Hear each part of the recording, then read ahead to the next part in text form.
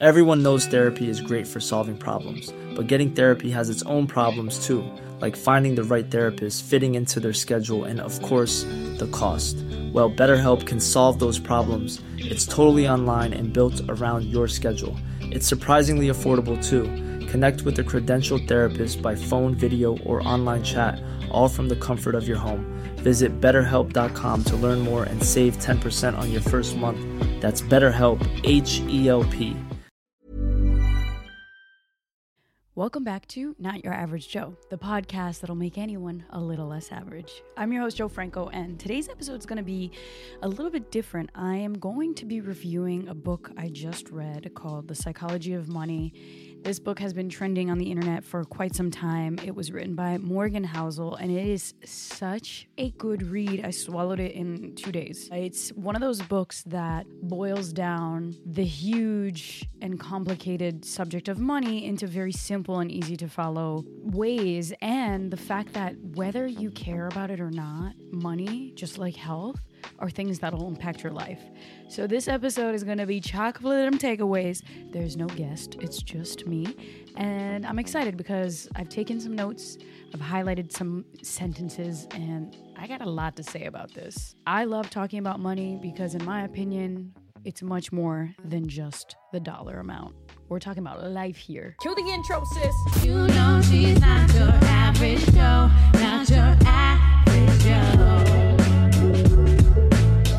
She's not your average Joe.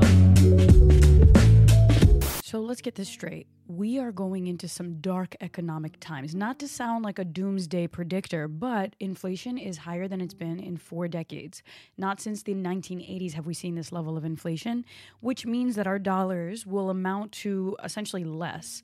It's more expensive than ever to buy basic things. I was looking up flights the other day, and I'm like, since when is it $2,000 to go to Europe? And I know that I'm talking about this like excessive expense that I don't need to be spending, but gas is also rising. It's basically like the economic equivalent of a shitstorm. You have the war in Ukraine, you have inflation because of COVID, you have COVID waves coming and coming and coming, which slows down assembly lines and production. And overall, economically, we're going to be in a squeeze for some time before things get better, which is why it's more important than ever to know what's happening with your money and to take care of that debt. Take care of your money, invest wisely, and just be a little bit more frugal. And that's what this book talks about. What better time than now to know how to manage your money, how to have a better relationship with your money, and how to kind of create as much cushion for yourself as possible given the less than ideal circumstances. The psychology of money is something people don't talk nearly as much about. And that's why this book is really important, because when you hear about money, you're usually thinking about these rich investors or, these CEOs, the Warren Buffetts of the world. But we all need to know how to deal with our money because we are living in a society where money is the common language. Regardless what language we speak, where we're from, how we grew up, the commonality is that we all value the concept that money buys you things. But money, beyond buying you things, also buys you freedom. So in this episode, I will highlight 15 principles and lessons that I've learned from this book. You're going to want to take notes for this one. You should all still read it, but these are kind of like the highlights. And I'm going to try to keep it as brief as possible. But it's a lot. This is a big conversation, which is why I love having the financial literacy episodes on the podcast. And I invite people who work in the financial world. But for me, it's very important because everything that I've built in my life, I've been pretty much financially plugged in. I read several books on investing and finance and saving, and I come from a long background of savers. At least my grandparents were savers, and it has a lot to do with when they were born and what happened in their lifetimes. My grandpa was born in 1937, so he grew up during wartime eras where money was not exactly easy, and his whole mentality of money kind of seeped into how I see money, which is save, save, save, work, work, work, save, save, save, and buy everything in cash. Now, a lot of people would argue that if you're buying a house in cash, which is what I did, you're missing out on the benefits of investing in the market. But my grandpa, who I still talk to till this day about money, he basically says the freedom that you get from buying in cash outweighs the potential benefit of having invested in the market, because the market goes up and down. And his lifetime has shown him that the market was not as stable as he would have liked. So he bought several houses in cash and would rent them out, creating passive income for himself. And while I'm getting savvier about investing and am investing in the market, I still have that conservative approach because, let's face it, your money language and your relationship with money starts before you're even born. It starts in the family that you were born in or the country that you were born in. It starts with these things that you cannot control. What we can control is our intelligence and our knowledge and our research on these topics, and also getting down to the soft skills that money requires, which this book stresses a lot. Like, money is not about being super intelligent. It's more about behavioral changes that you can control, self-discipline, patience, all of these things that are nearly not as valued in our society as like a get-rich-quick scheme. So I think my grandpa would be proud of what I'm doing financially, but he would also dig this book, because this book is not like any other investment books I've read. In fact, it's pretty much cautioning everybody to be more frugal and to be more conservative. But in the end, that'll buy you the freedom to feel independent and have more choice, which the author, Morgan Housel, argues is the ultimate thing money can buy you. I agree. So I want to get into this word that my grandparents taught me when I was young, juízo. It's a Portuguese word that can be translated to judgment, but they would say it every single time I left the house. They would say it on the phone before hanging up. They would say it as like a gesture of remember to have good judgment. And I didn't really understand what they meant until later in my life, when I realized they were just trying to remind me, like, have common sense, make sound decisions. And I want to talk about juízo as one of the lessons that I got not only from my grandparents, but from this book. I think this book, the whole theme is to have good judgment. It's to tune out the clutter of everyone else's money games and define your own. So with everything that I'm saying, remember the word juízo. This is a language lesson and a money lesson. And know that every single thing that people talk about money has to be translated into a way that makes sense for you, because you're an individual with different desires, with different paths, with different people you're supporting. So just because someone is investing in cryptocurrency and saying you should too does not mean you should take their advice, because their circumstances are probably very different than yours. What makes them happy is probably totally different than what makes you happy. So this is a journey in both self-awareness, common sense, and long-term thinking. That's lesson 1. Have juízo. That's a bonus. That wasn't in the book, but it's one that I pulled from the book overall. Something else that the author wanted to highlight in the very beginning of the book is how new our financial system is. And it's crazy that it's only around 20 to 50 years old. He gives the examples of the baselines of retirement, right? Everyone has heard of the word 401k, or the number, which is actually just the number of the tax code. 401k is the modern backbone of retiring. That was only launched in 1978. That's insane, because now everyone talks about the 401k and how you should be investing in retirement, but it's a relatively new concept. Same thing goes for Roth IRAs, which were only launched in the 90s. And y'all know we can't forget the elephant in the room, which is student loan debt, which in the US is ridiculous. Around the 1940s, 1 in 20 people over the age of 25 had their bachelor's degree. Now, 1 in 4 people over 25 have their bachelor's degree. And in this time, from the 1940s to now, college tuition has quadrupled. 45 million borrowers amount to $1.7 trillion of student loan debt. $1.7 trillion. That's a lot of money, y'all. And it's a burden, because now if you're starting out as a 25-year-old with a college degree, you have to weigh this crippling factor that has never been a factor before in history like it is now. So it's like all of these variables essentially tell us that it's okay if we don't really know the exact answer to the financial game, because it's all pretty new. And the author in the first chapter says, we're winging it. We are winging this. This is all an experiment. We don't know what we're doing. So the best thing that we can do is try to be as cautious as possible so we could buy ourselves that cushion. No one is crazy is also something that the author always repeats, because the fact that this financial system is so new means that we're all just kind of doing the best we can. And some people's irrational decisions may make perfect sense to them, and that's not something we should judge. So basically, it's like a mind your business, mind your money, and that's a huge takeaway. Lesson number 3 is about how luck and risk are opposites of each other and play bigger factors in money success than we ever talk about. Bill Gates, we've heard about this story. Bill Gates is a really intelligent, successful businessman, but the fact that he was born in a town where his high school had an organization that raised money for a computer that he would then have access to was a 1 in a million chance. So Bill Gates, while yes, is very smart, is a genius, is also very lucky.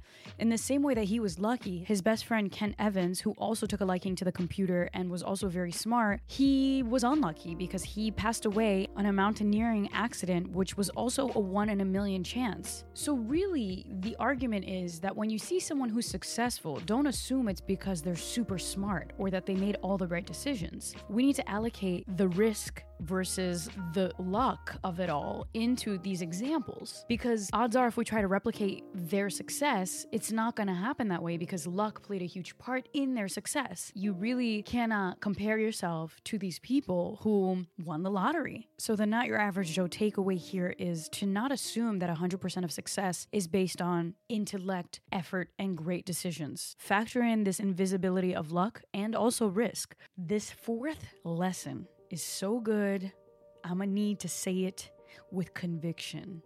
Knowing you're enough. I love this lesson so much, and I think that most of my life I've been trying to understand what my enough is. This chapter is opened up with this really great story about a billionaire who was throwing a party in Shelter Island. One of the guys at the party pulled his buddy aside, who was an author of the book Catch-22, and said, "Did you know that the host of the party made what you made in your entire book's lifetime in a day?" And the author said, "Yes, but I have something that man will never have. I have enough." And that stuck with me because when you know what your enough is, you're not chasing this elusive idea of more.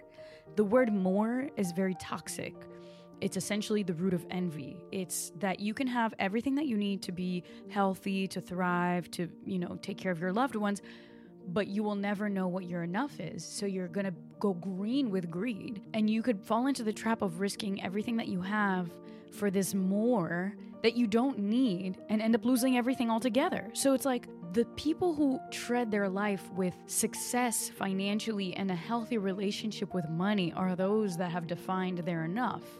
And there's, of course, a financial level of enough. You need to have enough to pay your bills and to afford food and clothes and the basic things. And then beyond that, you need to be able to afford the things that make you happy, whether that's trips with your family or whatever, like educational lessons, things like that. But beyond that, do you really need the most expensive car? Do you really need the most expensive house? And the issue that kind of snowballs into a bigger issue is that when you want to prove to others that you have this elusive more, you end up becoming a prisoner of your own success. And there are several stories in the book that talked about these millionaires and billionaires who made a lot of money, but got themselves caught up in these expensive mortgages with these gadgets that they eventually couldn't afford, and they lost everything. What a way to go out. Like, how stupid is that? You work so hard to make money, so you should enjoy the money, which buys you the time and the choice, as opposed to buying the things that you then later can't afford, because then you're going to become a slave of your own success. And therefore, the money that you earned doesn't actually enrich your life. It makes it lesser. So it's a really wild concept that we as human beings need to define our own enough. No one is going to define it for us, but it should not be swayed by these external factors of looking rich and having nice cars and nice houses. Because in the end, if those nice things end up making your life shitty, then it's not worth it at all. Plus, like, who are you buying those nice things for? Is it for you or to try to gain the respect of others? Because if it's for the others, then you're always going to be chasing this and you'll never have enough. Going back to my grandparents, they taught me a lot about life, but one thing that they told me as a child that I still think about today is don't have olho gordo, or a fat eye. But what they were essentially talking about is like, don't be greedy, don't put more food on the plate than you can chew. And yes, this applies to the lunch concept because they didn't want to waste food, but it also applies to money. It's like, why are you trying to chase more money than you actually need? And that's something that I think about because we're living in a world with endless temptations. We could spend money on anything. That doesn't mean that we should, though. Hey, it's Ryan Reynolds, and I'm here with Keith, co-star of my upcoming film, If, only in theaters May 17th. Do you want to tell people the big news? All right, I'll do it. Sign up now and you'll get unlimited for $15 a month and 6 months of Paramount Plus Essential Plan on us. MintMobile.com/switch. Upfront payment of $45 equivalent to $15 per month. Unlimited over 40 gigabytes per month. Face lower speeds. Videos at 480p. Active Mint customers by 531.24 get 6 months of Paramount Plus Essential Plan. Auto renews after 6 months. Offer ends May 31st, 2024. Separate Paramount Plus registration required. Terms and conditions apply if rated PG. I'm Sandra, and I'm just the professional your small business was looking for. But you didn't hire me because you didn't use LinkedIn Jobs. LinkedIn has professionals you can't find anywhere else, including those who aren't actively looking for a new job, but might be open to the perfect role, like me.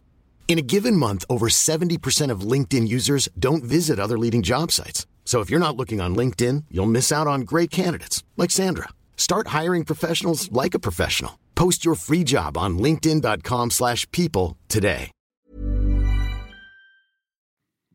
Lesson number 5. One of the hardest financial skills is to stop moving the goalpost. So on the subject of having enough, it's basically coming to terms with your genuine happiness, and that does not equal fancier things. We as humans have very cheap needs when it comes to like the baseline of joy. Like, think about your happiest moments. It's probably time with your friends. It's probably, I don't know, time with your dog. And those are essentially free moments. So what we want 99% of the time is not nicer material possessions. It's just more time spent with the people that we care about, or, you know, pouring ourselves into the things that make us feel alive.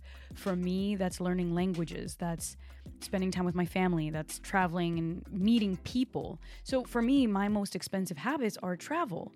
But I've turned that into a way to make money. So even the things that cost money in my life, I found a way to recycle them and make them pay for themselves. So my baseline of my cost of living is very small considering what it could be. Like, the trick here is to live below your means. Just because you make more money doesn't mean you should up your expenses. And that's an art. It's essentially knowing that you're making more and you're living consciously below your means, which will then afford you a lot more freedom to do whatever you want with your money. And the more money you have saved, the more freedom you have bought yourself. This one you've probably already heard of, but I want to reframe this concept of compounding. The key to compounding is time, it's patience, and it's staying in the game for much longer than the anxious investor that's going to pull their money out of the market when shit hits the fan. The way that I look at every other habit in my life, it's compounding. It's the reason I journal. It's because you can sit for 15 minutes a day and journal 1 or 2 pages, but at the end of 3 months, you've filled up 200 pages. It's how I see learning languages. If every day I spend 30 minutes practicing a language,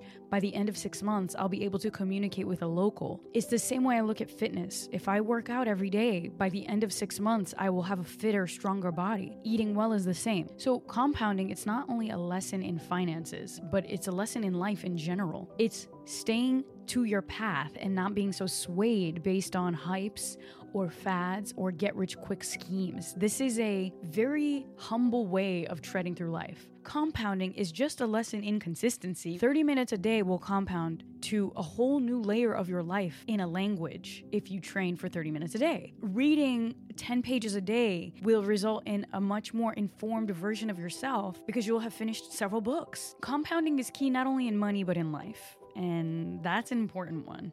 Lesson number 7, getting money and keeping it are 2 different skills, because getting money requires putting yourself out there, taking risks, having big ideas, believing in this impossibility of more, while saving money requires being a little paranoid, being a little scarcity, mindset oriented, being a little frugal, and being conservative.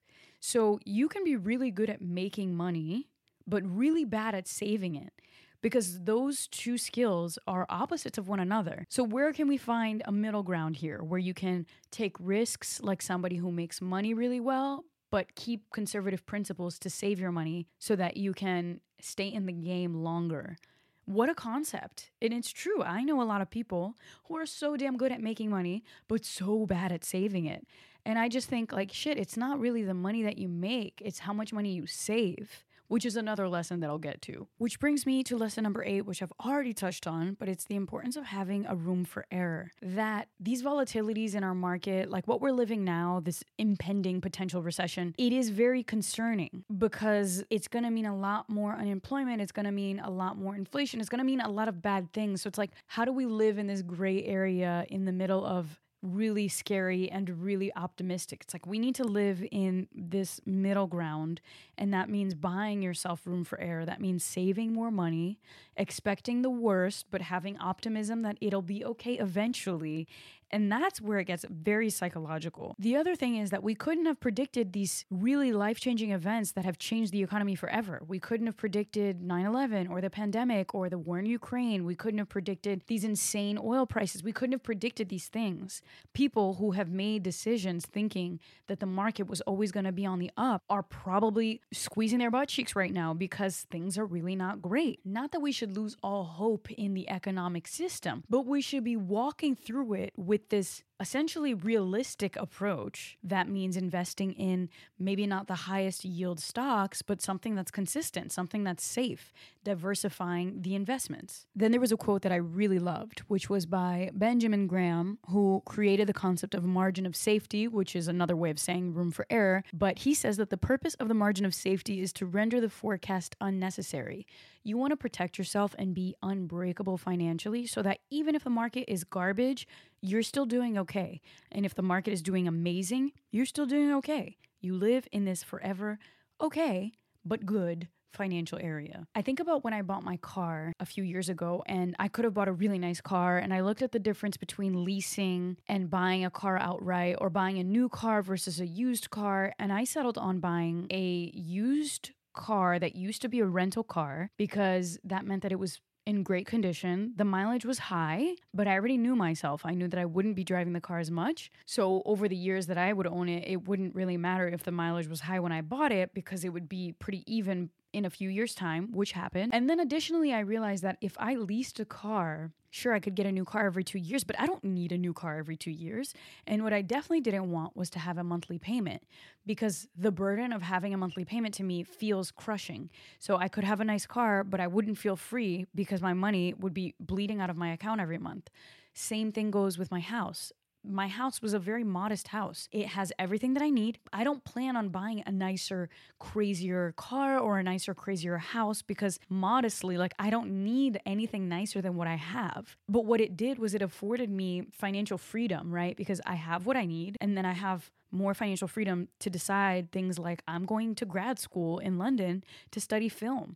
Why? Because I don't have a huge mortgage and I don't have a crazy car payment. And that is not something I could have predicted when I made my decision to buy a modest car or to buy a modest house. I couldn't have predicted that. But now I'm seeing the benefits of having paid it forward for my future self back in the day. Like in essence, being low maintenance has bought me this current freedom and joy that I get to appreciate now. And I'm like, you go, little Joe. You did it. You did it for us. And that just makes me want to keep doing that for my future self. Which brings us to the 9th lesson, that money, as you've heard in this episode so far, really just buys you freedom. It buys you the power to choose how to spend your time. There are surveys on people who have high yielding salary jobs that are very unhappy because they don't have control over their time versus people who make less money but have more freedom and are ultimately happier as a result. And if we're being realistic here, and if you don't believe in reincarnation or that there's an afterlife, you're very aware that the finite life we have is all we have to work with.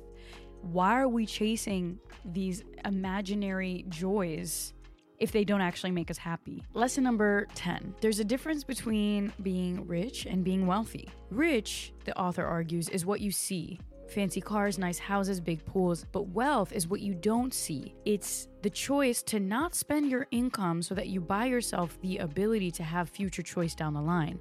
And the power is in not exercising the power. It's a little ironic.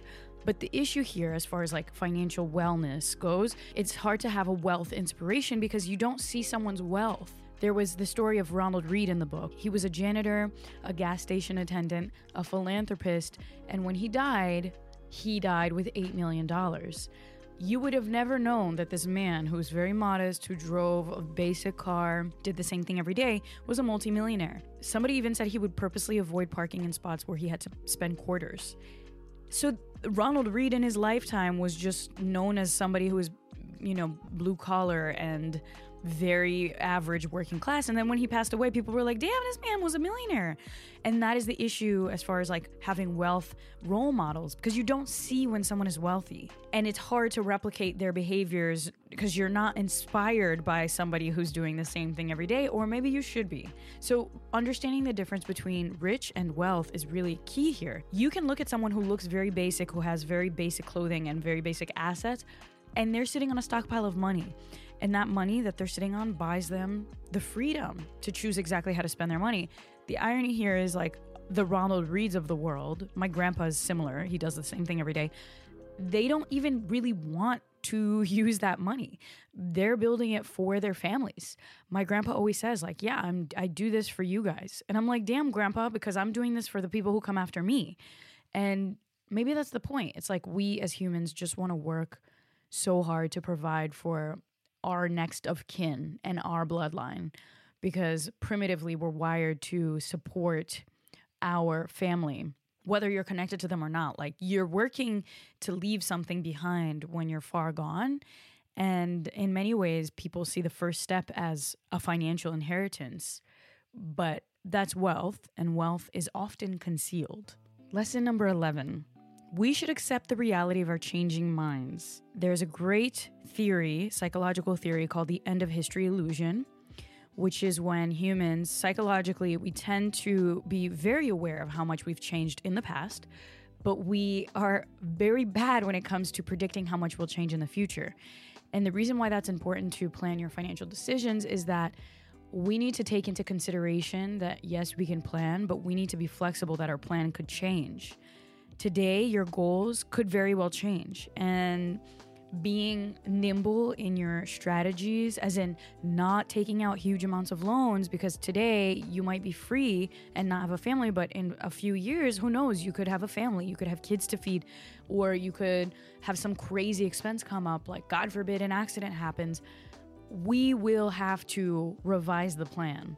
And this is where the room for error is really important. It's like, be more cautious than you think you need to be. Because when you change your mind, or when things change in your life, that flexibility will buy you peace. And that's key. Like right now, maybe you have a career that's yielding a lot of money. But in a few years, who knows, you could get so sick and tired of that job that you decide you want to make pottery for a living, and you're going to have to scale back your expenses. But if you overcommit in these expensive things, then you're going to be indebted to those expensive things and not be able to free yourself from whatever bad situation you find yourself in. Lesson number 12, nothing is free. For success, to chase these careers with high titles, there's of course a salary amount that comes into play, but there's also this invisible price, this cost, emotional toll. And when you see somebody who's successful, what you don't see is what it took for them emotionally, what they had to pay emotionally to get to that success. I think about this a lot. When I was young, I always wanted to be like this international boss, having a bunch of employees. But now I'm like, I don't want to have a huge company, because when you have a huge company, you actually have to work for them. And you claim to be an entrepreneur to have freedom, but you become indebted to your employees, because if you don't get up and work, they don't get their bills paid. And after thinking carefully about that, I'm like, I don't know if I ever want that. You know, what I ultimately want is freedom. And if you have a bunch of people that you have to support and make sure their bills are paid, you're not free, because you're technically working for them, even though they're working for you. And that was me analyzing the invisible cost of that success that I was chasing. I was on a path to achieve that success. And when I realized I wasn't willing to pay that emotional cost, I changed my whole course of action. So in any decision that you make, think about the invisible cost, that nothing is free. A great journal prompt here is, what price are you willing to pay? What's worth it to you? Even having a traveling lifestyle, you might want to have a traveling lifestyle, and that's amazing, and you should go out and see the world. But when you do it for so long that you realize that you don't have any stable relationships, maybe it's not worth the price. And that's why I've slowed down a little bit, because it wasn't worth the price to me. What good is it to travel the world if you have no roots anywhere, if you have no relationships that you can rely on when shit gets tough? It's not worth it to me personally. I'd rather see less places, but have more meaningful relationships, because that's just my value system. Lesson number 13. There is wisdom in being a long-term investor and avoiding being a short-term investor. Short-term investors are people who follow hypes. They're people who try to beat the market, who time their investments. It's impossible to do so, and trying to do so is basically gambling. The people that you hear about, the Warren Buffetts of the world, they are very successful because they've stayed in the market. Warren Buffett started investing when he was 11 years old, and what people rarely talk about is that 99.7% of his wealth came after his 52nd birthday. He went from being a millionaire to a billionaire in a few years because he stayed in those holdings. When you're a short-term investor, you're following hypes and you're not exactly committing. The compounding gift comes when you commit. And I know we're all kind of afraid of commitment, y'all, like myself included. But when it comes to your money, it pays off to stay the course. So try to avoid these hypes of the NFT crazes and the Bitcoins, because yes, it could work out beautifully. Risk and reward are opposites. However, it could also blow up in your face if you're following these trends and you end up realizing like, damn, I was following so-and-so's advice, but we are not playing the same game, which brings us to lesson number 14. We're not all playing the same game. We could follow these trends and these patterns of people that are playing different games with different variables. Every human being has a different set of variables, and the number one thing you should do is identify what game you're playing. What are the rules of that game? Are you supporting people in your family? Do you have cushion? What are your ultimate goals? What does success look like to you? And then once you've mapped out what game you're playing, you have a fighting chance of winning. But if you're just following hypes and trends and taking aimless advice without thinking about how it translates to what game you're playing, it could also create some problems for you. You could be following those friends who go to the mall every weekend and spend a bunch of money because they don't need to worry about supporting their family when you're just shooting yourself in the foot because you know what success looks like to you is very different than what it looks like to them. And that's okay. You could still have people who are playing different games in your circle, but being aware that you're playing different games is really important so that you're not getting peer pressured into making bad decisions because the things that people are doing would actually hurt you in the long run. Another journal entry here: identify what game you're playing, and then you can actually zone in on what matters to you and not what matters to everyone else who's playing a different game. And finally, lesson number 15, no one is crazy. The author keeps talking about how no one's crazy, that we're all just winging it, we're all trying to figure it out. This modern financial system is super young and very new, and while a lot of people claim to be experts, the truth is we're all figuring this out. We don't have enough data to know exactly what perfect moves to take, and we're also dealing with very primitive hardware. When you think about the human species and how we evolved, we're wired with a negativity bias because genetically speaking, we will survive and reproduce more likely if we react to threats versus if we praise something good that happened. If there's a tiger in the bushes and it makes a sound, we're gonna run. We're gonna think the worst. If somebody says markets are down, we're gonna think the worst because we're wired to think the worst. But if we react with those primitive brains, we could be hurting ourselves in the long run because we're not thinking about the overall big picture. We're dealing with very ancient hardware in modern times. So going back to, I think, what every episode boils down to, it's like this self-awareness and awareness of your overall vision for what a good, successful, healthy life looks like, and the people that you love and care for, how do you better their lives? I think that's what makes a Not Average Joe not average. It's being hyper in tune with oneself. Like, whether we're talking about money or language learning or all of these things, it's like we have to be experts of tuning out the clutter, because only then can we hear what's actually going on. And when we hear what's actually going on within us, we can navigate this crazy thing we call life. Thank you so much for listening to my very long money rant. I hope that you pick up the book. I'll link it in the show notes and in the description box of this episode. It's called The Psychology of Money by Morgan Housel. This is just the tip of the iceberg. There are so many other financial resources that I can share with you guys. If you like this format of podcast episode, please follow me on the Not Average Joe Pod Instagram and on my Instagram, Joe_Franco, and shoot me a DM. I read everything. I want to know if you guys like this format. I'll do more of them. I was thinking we could switch it up, have every other week be a Joe-led episode and a guest-led episode so that we spice things up and it buys me more time to schedule these interviews. This episode was produced and edited by me, yours truly. Honestly, I need a podcast editor, so if you guys have anyone, please send me an email, joe@joannafranco.com. The theme song was created by my lovely sister, Fernanda Franco. Don't forget to join the Discord group. There are only a few people in it, which is nice. It's cozy in there. But I'll link the Discord chat room in the description box below. It's basically our living room for global not average Joes. And I will be looking in that chat room to see like what you guys think, since there's no comment section on podcasts. Because ultimately, I'm doing this podcast for all of us, right? Like every episode, I actually learn something new, but I hope you do too. And if you're not learning anything new, I gotta do a better job, yo. But if I am, let me know so I can keep doing it and do it better. Thank you so much. Have an above average week because you deserve it, and take care of yourselves and your money. I'll see you soon. Hey, yo, come listen to my girl, man. What you doing? Shit. Hi, I'm Daniel, founder of Pretty Litter. Did you know cats tend to hide symptoms of sickness and pain? I learned this the hard way after losing my cat, Gingy. So I created Pretty Litter, a health monitoring litter that helps detect early signs of illness by changing colors, saving you money and potentially your cat's life. Pretty Litter is veterinarian developed, and it's the easiest way to keep tabs on your fur baby's health right at home. Go to prettylitter.com and use code ACAST for 20% off your first order and a free cat toy. Terms and conditions apply. See site for details.